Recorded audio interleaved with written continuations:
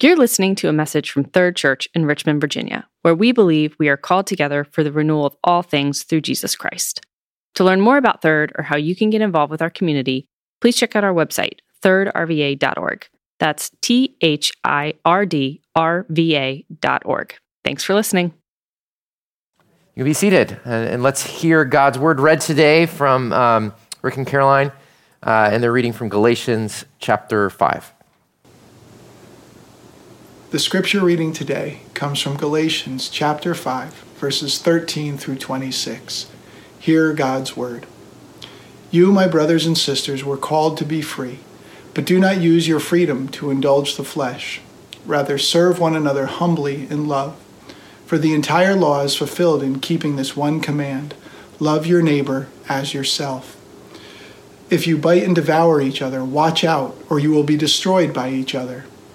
So I say, walk by the Spirit, and you will not gratify the desires of the flesh. For the flesh desires what is contrary to the Spirit, and the Spirit what is contrary to the flesh. They are in conflict with each other, so that you are not to do whatever you want. But if you are led by the Spirit, you are not under the law.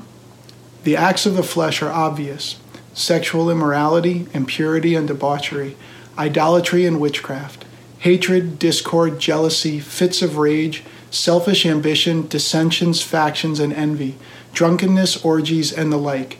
I warn you, as I did before, that those who live like this will not inherit the kingdom of God. But the fruit of the Spirit is love, joy, peace, forbearance, kindness, goodness, faithfulness, gentleness, and self-control. Against such things there is no law. Those who belong to Christ Jesus have crucified the flesh with its passions and desires. Since we live by the Spirit, let us keep in step with the Spirit. Let us not become conceited, provoking, or envying each other. This is the word of the Lord. Thanks be to God. Thanks be to God. Well, good morning, church family. I'm Corey. I'm the lead pastor here at Third. I want to welcome you, especially if you're visiting today. Really grateful to be with you here at the beginning of this new year. And I wonder how you're feeling about this new year that is ahead of us. Where are you? What place are you in as you think about the year as ahead? I think that some of us are probably feeling really optimistic about 2021 with the potential, the work of the vaccine and with the potential slowing or even ending of this pandemic and envisioning getting back to normalcy and life a little bit. Some of us might be feeling really excited about that. Others of us might be feeling really pessimistic and sad about the coming year, especially in the light of already what's happened with the attack on the Capitol last week and with the tumultuous presidential transition and with the rising numbers of the pandemic. Some of us might be feeling like, this year is just going to bring more pain or more confusion or more hurt. Some of you might just be kind of in the middle, not really knowing what to think. And here is the good news, that wherever you are, wherever you find yourself, both in your feelings and your experience today, we worship a God of love who meets you exactly where you are and whose grace is sufficient for you exactly where you are. Whether you are hopeful or pessimistic, whether you are excited or full of dread, his grace is sufficient for you because he loves you. He loves you. And that's called grace. But as the writer Anne Lamott says, grace meets us as we are, but never leaves us as we are. Because God also desires to call us to new things. And that's really the question that I want to think about today. As followers of Jesus, what is it that God is calling his church to in the coming year? What is God asking of us? How is he challenging us? What new path is he calling us on? This is Vision Sunday, and every January in the beginning of the year, we like to spend a little bit of time thinking about our vision as a church. Who is it that we are as Third Church? What is God calling us to be? Who is God calling us to be? You might know that our vision as a church that we've been really animated by over the last few years is this: called together for the renewal of all things through Jesus Christ. And I love that vision because it's a vision that is very comprehensive. It calls us up, it calls us in, it calls us out. It's about our life with God. It's about our life with each other. It's about our life in and for the world. It's a vision of a Christ-centered community in which Jesus is calling us to join in his mission of renewal throughout the world. And I love that. And I often spend my time, the opportunity I have to preach to you as your pastor, I often spend that time on these Vision Sundays to especially preach and teach about our outward mission, our mission to our neighbors, our mission to the poor, our mission to the world, our call to carry out our missional identity through our everyday work or through our neighborhoods or through our parishes in the world. But you know, as I have spent time with the Lord over these last few weeks, I feel led this morning to talk less about our outward mission of renewal and more about the inward work of renewal that I believe that God through his Spirit wants to do in us. The inward work of renewal that God wants to do in us. The last 10 and a half months have been apocalyptic in the true sense of the word. Yeah, you know what apocalypse means now, right? If you were with us for that Revelation series, what does apocalypse mean? Do you remember? Revealing. Good, very good class. Revealing or disclosing. And these last months have truly been revelatory, disclosing in the true sense of the word. You know, as hydraulic pressure reveals what is under the surface of the ground, so the accumulated pressure of the traumas of these last 10 and a half months have revealed and exposed what is beneath the surface of our lives. And can we be honest? It has not been pretty. You know, I mean, we have seen some of the worst of human attitudes and behaviors surface and be exposed the last 10 and a half months. And it's not just people out there, like non-believers in the culture. We have seen ugly things among us in God's church, in our own families, our own friendships, certainly within the broader American evangelical church at large. I certainly know I have seen a lot of ugly things surface within me, things that I'm ashamed of. And this is something, dear church family, this is something that I believe God wants us to talk about here in the beginning of this new year. I believe that we are in a pivotal moment in the life of the church. The American evangelical church is in crisis. It is in crisis. So much has been revealed. In the last 10 months, we have seen just how captive we are to fear, to power, to comfort and control. We have witnessed how easily manipulated we are by political power and fear-mongering. We have seen just how captive we are to the exact same patterns of division and anger and hatred and discord as the secular world around us. We have seen ways that we turn a blind eye to sin, both sins like abortion and sexual immorality, and also sins of racial injustice and hatred and lies and deceit.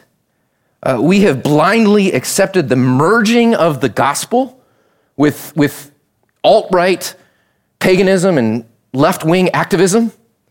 We have barely raised a finger against satanic movements like QAnon and its lie-drenched conspiracies that have infiltrated the church. And we have passively accepted the assimilation of the gospel hope with nationalistic agendas and political ideologies. Friends, the American evangelical church is playing with blasphemy. And we are hemorrhaging the next generation. We are teetering on the edge of impotence in our gospel witness. So I don't want to talk about our outward mission of renewal, because how can we if all this is true, right? How can a movement that is living so far from union with Jesus talk about being a bright Christian witness to the world? See, God calls his church to be an alternative community, one that is different, one that lives differently, that loves our enemies differently, that resolves conflict differently, that is different in the way that we live. In a time of crisis, God calls his people to respond differently than the secular communities around us. And yet, as we have seen in the words of Phil Kennison, the church in the U.S. looks suspiciously like the dominant culture rather than being an alternative to it. Now, you might be saying, Corey, aren't you being a bit hard on us? I mean, yeah, maybe those problems are with churches, other churches or other Christians out there, but it's been a little better here. Listen, that might be true, but I'm not their pastor. I'm your pastor. And we don't have responsibility for other churches or for other people. The only people we have responsibility for is ourselves. And repentance always begins with us. It always begins with us. So how can we restore the faithful witness of the gospel? Only through conversion, through deep internal transformation through the power of the Spirit. Jesus himself says in Mark 7, it is what comes out of a person that makes them unclean. For from within of our hearts come evil thoughts, sexual immorality, theft, murder, adultery, greed, malice, lies, deceit, lewdness, envy, slander, arrogance, and folly. Jesus says it is out of the heart that come these things, and therefore renewal begins in the heart. It begins with our own union with Jesus, where the Spirit dwells, the Spirit who wants to renew us and remake us and conform us more and more into the image of Jesus so that we increasingly look like, resemble him. And that's why today on this Vision Sunday, I believe that God is inviting us to reflect on what does it mean for us to be renewed in our own connection with Jesus through his Spirit so that we might bear good fruit for our neighbors and for our world. So our passage today, Galatians 5, 13 through 26, is a well-known text in which Paul discusses the war that is at work in every Christian and every Christian community. And it is not a culture war. It is not a politics war. It is a moral war within the heart of every believer. He says this. Well, let me just say this first. Sometimes people think that becoming a Christian makes your life easier and happier. And, there is some truth to that. But in reality, much about life becomes harder when you become a Christian because there is now a cutthroat moral conflict waging inside of you every single day. Paul says that this moral conflict is waging in us because we now possess two distinct natures that live in irreconcilable antagonism. Two natures. Let's call these two operating systems at work in us, okay? The first operating system is what Paul calls the flesh. Did you see that in the text? The flesh, or sometimes translated the sinful nature. Paul uses the word sarx, translated the flesh. Now, he's not talking about our physical flesh. The Bible affirms that the body is good and beautiful. When he says flesh, Paul means our inner inclination of rebellion against God. It is, as one writer puts it, the flesh is our independent coping skills and strategies to do life without God.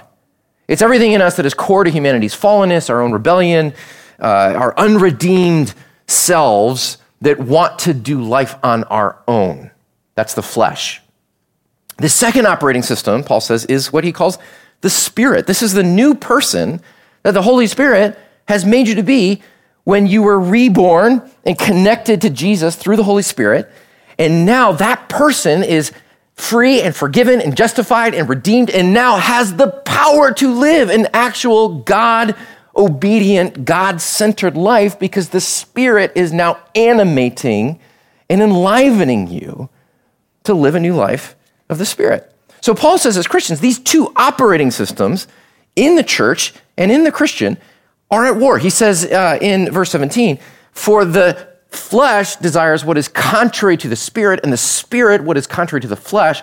They are in conflict with one another so that you do not do what you want. Imagine trying to run, a Windows operating system and the Mac operating system on the same machine. And in this analogy, like Windows is like the flesh and Mac is the Spirit, or whatever your preference is.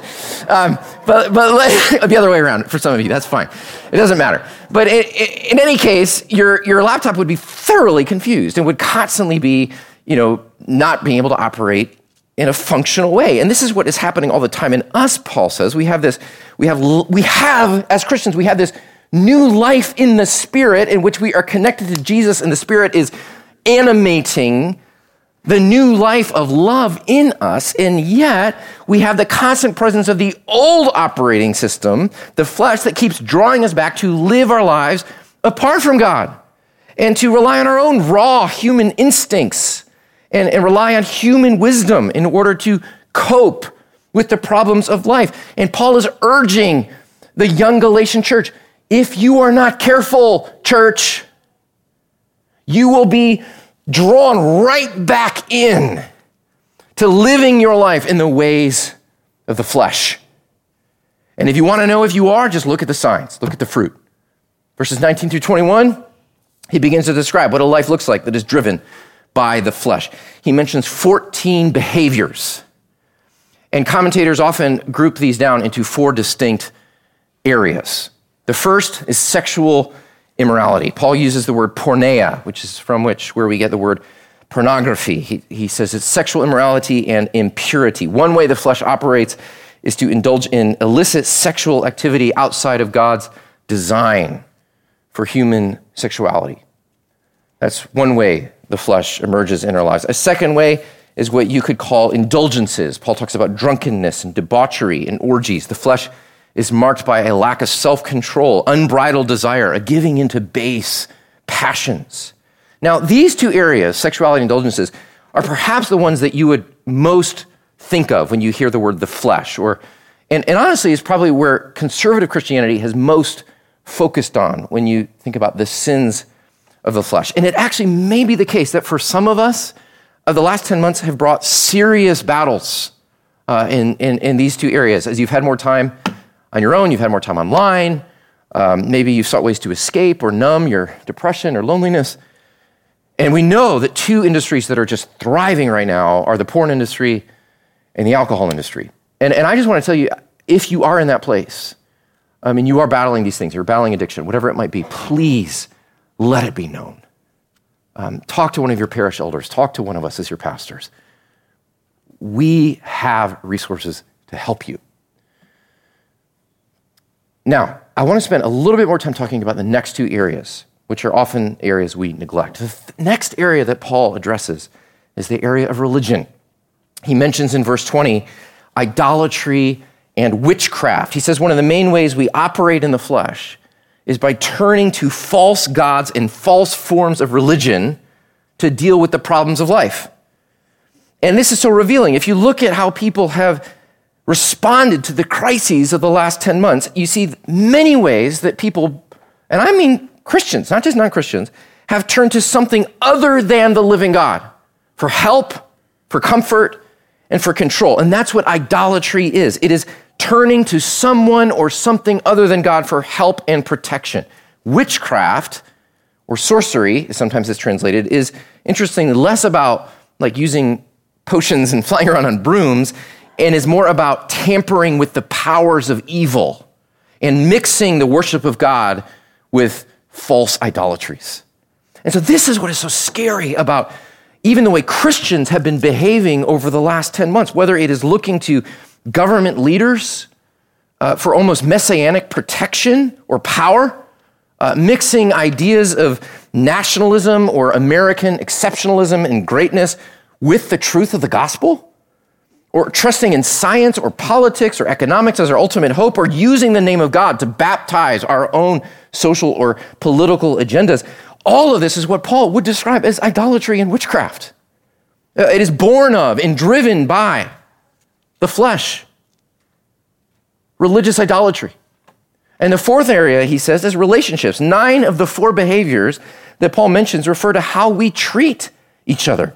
Hatred, discord, jealousy, fits of rage, selfish ambition, dissensions, factions, and envy. Y'all, this has been a moment where the church had the opportunity to model the very best of what the body of Christ can be in crisis. How we love each other, how we love our neighbors, how we love our enemies. And there have been remarkable demonstrations of how the church has embodied the love of Christ, both the broader church and our own local church community. But let me tell you, what the watching world has seen more than anything else is a church that is destroying itself. The pressure of these months has created endless divisions and projection and blame assignments and hatred and discord in factions. I've seen this in myself. I've been shocked and ashamed to see how, when under pressure, what sort of selfishness and defensiveness and blame and anger surfaces and rises up in me. Have you seen that in yourself these months? Have you seen the way that you respond to someone's comment on social media? Or what rises up in you when someone says something on an email or even on television that you disagree with? And do you see the anger and the hatred and the bitterness and the aggressiveness that wants to separate or detach or even attack? Paul says right here, verse 15, if you keep on biting and devouring each other, watch out or you will be destroyed by each other, he warns. Those who live like this will not inherit the kingdom of God. That's scary. And so all of these behaviors, Paul says, rise up from us living according to the operating system of the flesh rather than the Spirit. And what I want to suggest to you, brothers and sisters, is that God is giving us an opportunity right now. That the circumstances of the last 10 months have been an apocalypse, a revelatory moment the Lord has used to expose what is in his church. These circumstances reveal how much of us are operating in the Spirit and how much we are operating in the flesh. And we have seen perhaps that there is much more flesh in us than we ever cared to admit. Maybe things that have been dormant or things that have been suppressed, but the pressure of the last 10 months have brought them out to the surface. God is giving us this opportunity because he loves us to see the truth and to repent and to pray and to intercede and seek the revival that the Spirit wants to do in us, to be that alternative community of Jesus that resembles him through our fruit to the world. So how can we do that? How can we live and operate as a church of the Spirit? Well, two commands Paul gives, one negative and one positive. Negatively, he says, make no provision for the flesh. He says that in Romans 13:14, but it's very aligned with his message here. He's saying, don't make space in your life for the flesh to operate. Just don't make space. This is a time, I believe that this is a time for us to do some serious self-evaluation. Some serious evaluation about what are those things in you that trigger the flesh in you? What are those circumstances? What are the environments, the way you spend your time? Do your positions that you hold lead you to greater love or to greater hate? Do the groups that you align yourself with lead you to become more and more like Jesus or less and less like him? Maybe you need to unfollow some people. Maybe you need to rethink your media habits. Maybe you need to rethink what you allow to shape your worldview and your responses to the circumstances around you. I think the way that we consume media is an extremely important aspect for us to consider right now, living in these isolated media-driven times, right? Jeff Orlowski, one of the directors of the film The Social Dilemma, wrote an article last week after the Capitol attack about how what happened there is a symptom of the way that our social fabric is being shredded to pieces by social media. If you've seen that film, and I do recommend it, you'll know that the tech insiders interviewed in it basically admit that they've been making their living for a decade off of distorting reality. Their business is keeping people hooked on their platforms, and their algorithms have learned that the best way to do that is by feeding us content that fortify our biases and feed fear and outrage. And so when we let ourselves be formed by that, it literally changes who we are. It changes the way we think. It changes what we feel. It changes the way we behave. So one of the ways that we can make no provision for the flesh, family, is by being much more intentional about what we are allowing to form our thinking and our loves. This is a great chart that Drew Cleveland showed to me that I know you can't really see it very well. I'll send it to you this week. But you know that food pyramid that you had in your cafeteria as kids that showed you sort of like what foods you need most and least in order to have a healthy functioning body?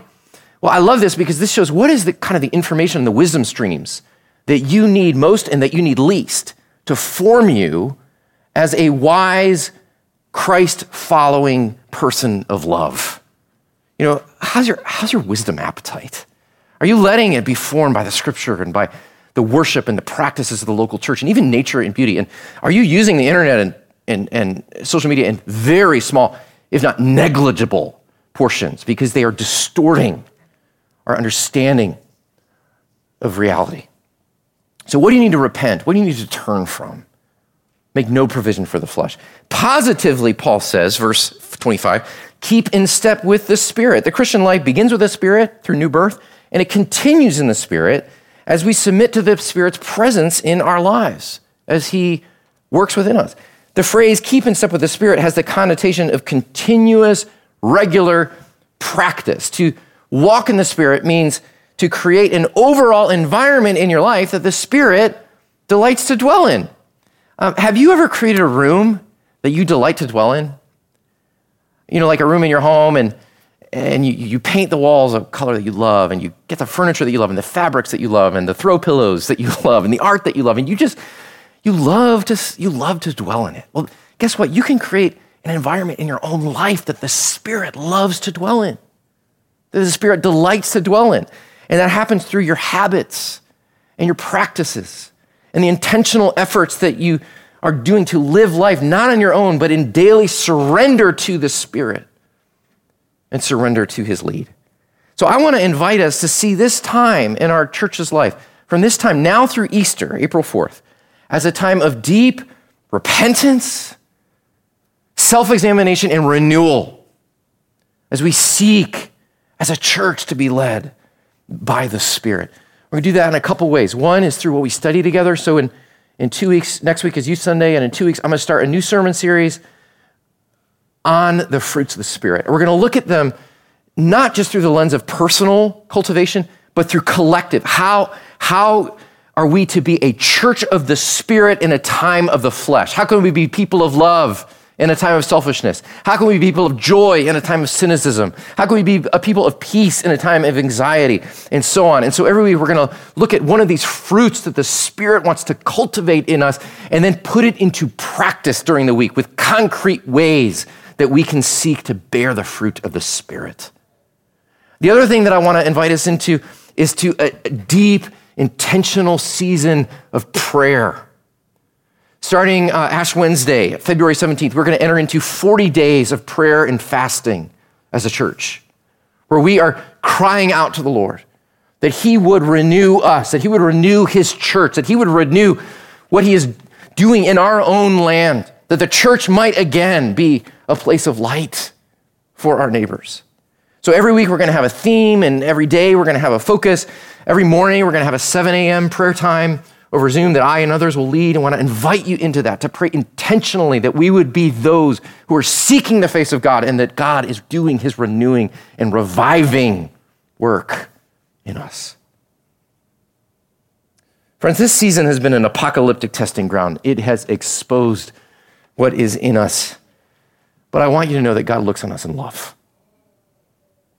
Despite all that he sees in me and all of us, he looks on us in love, and this exposure is a work of love because he is calling his people into renewal with him.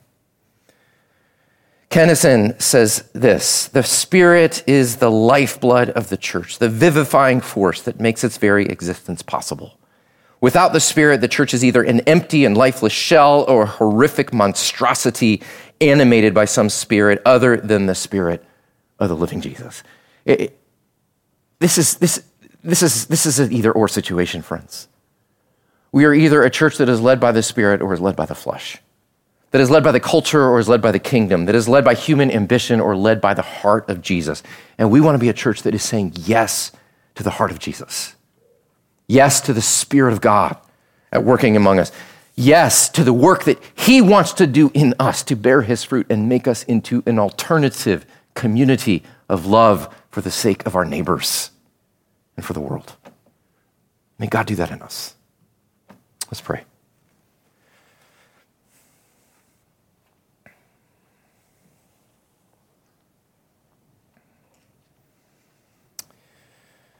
Come, Holy Spirit. Come and bring repentance. Come and bring conviction. Come and bring renewal. Come and bring faith. Come and bring your fruit.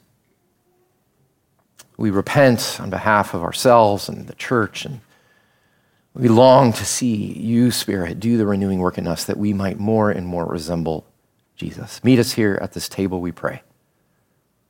In Christ's name, amen.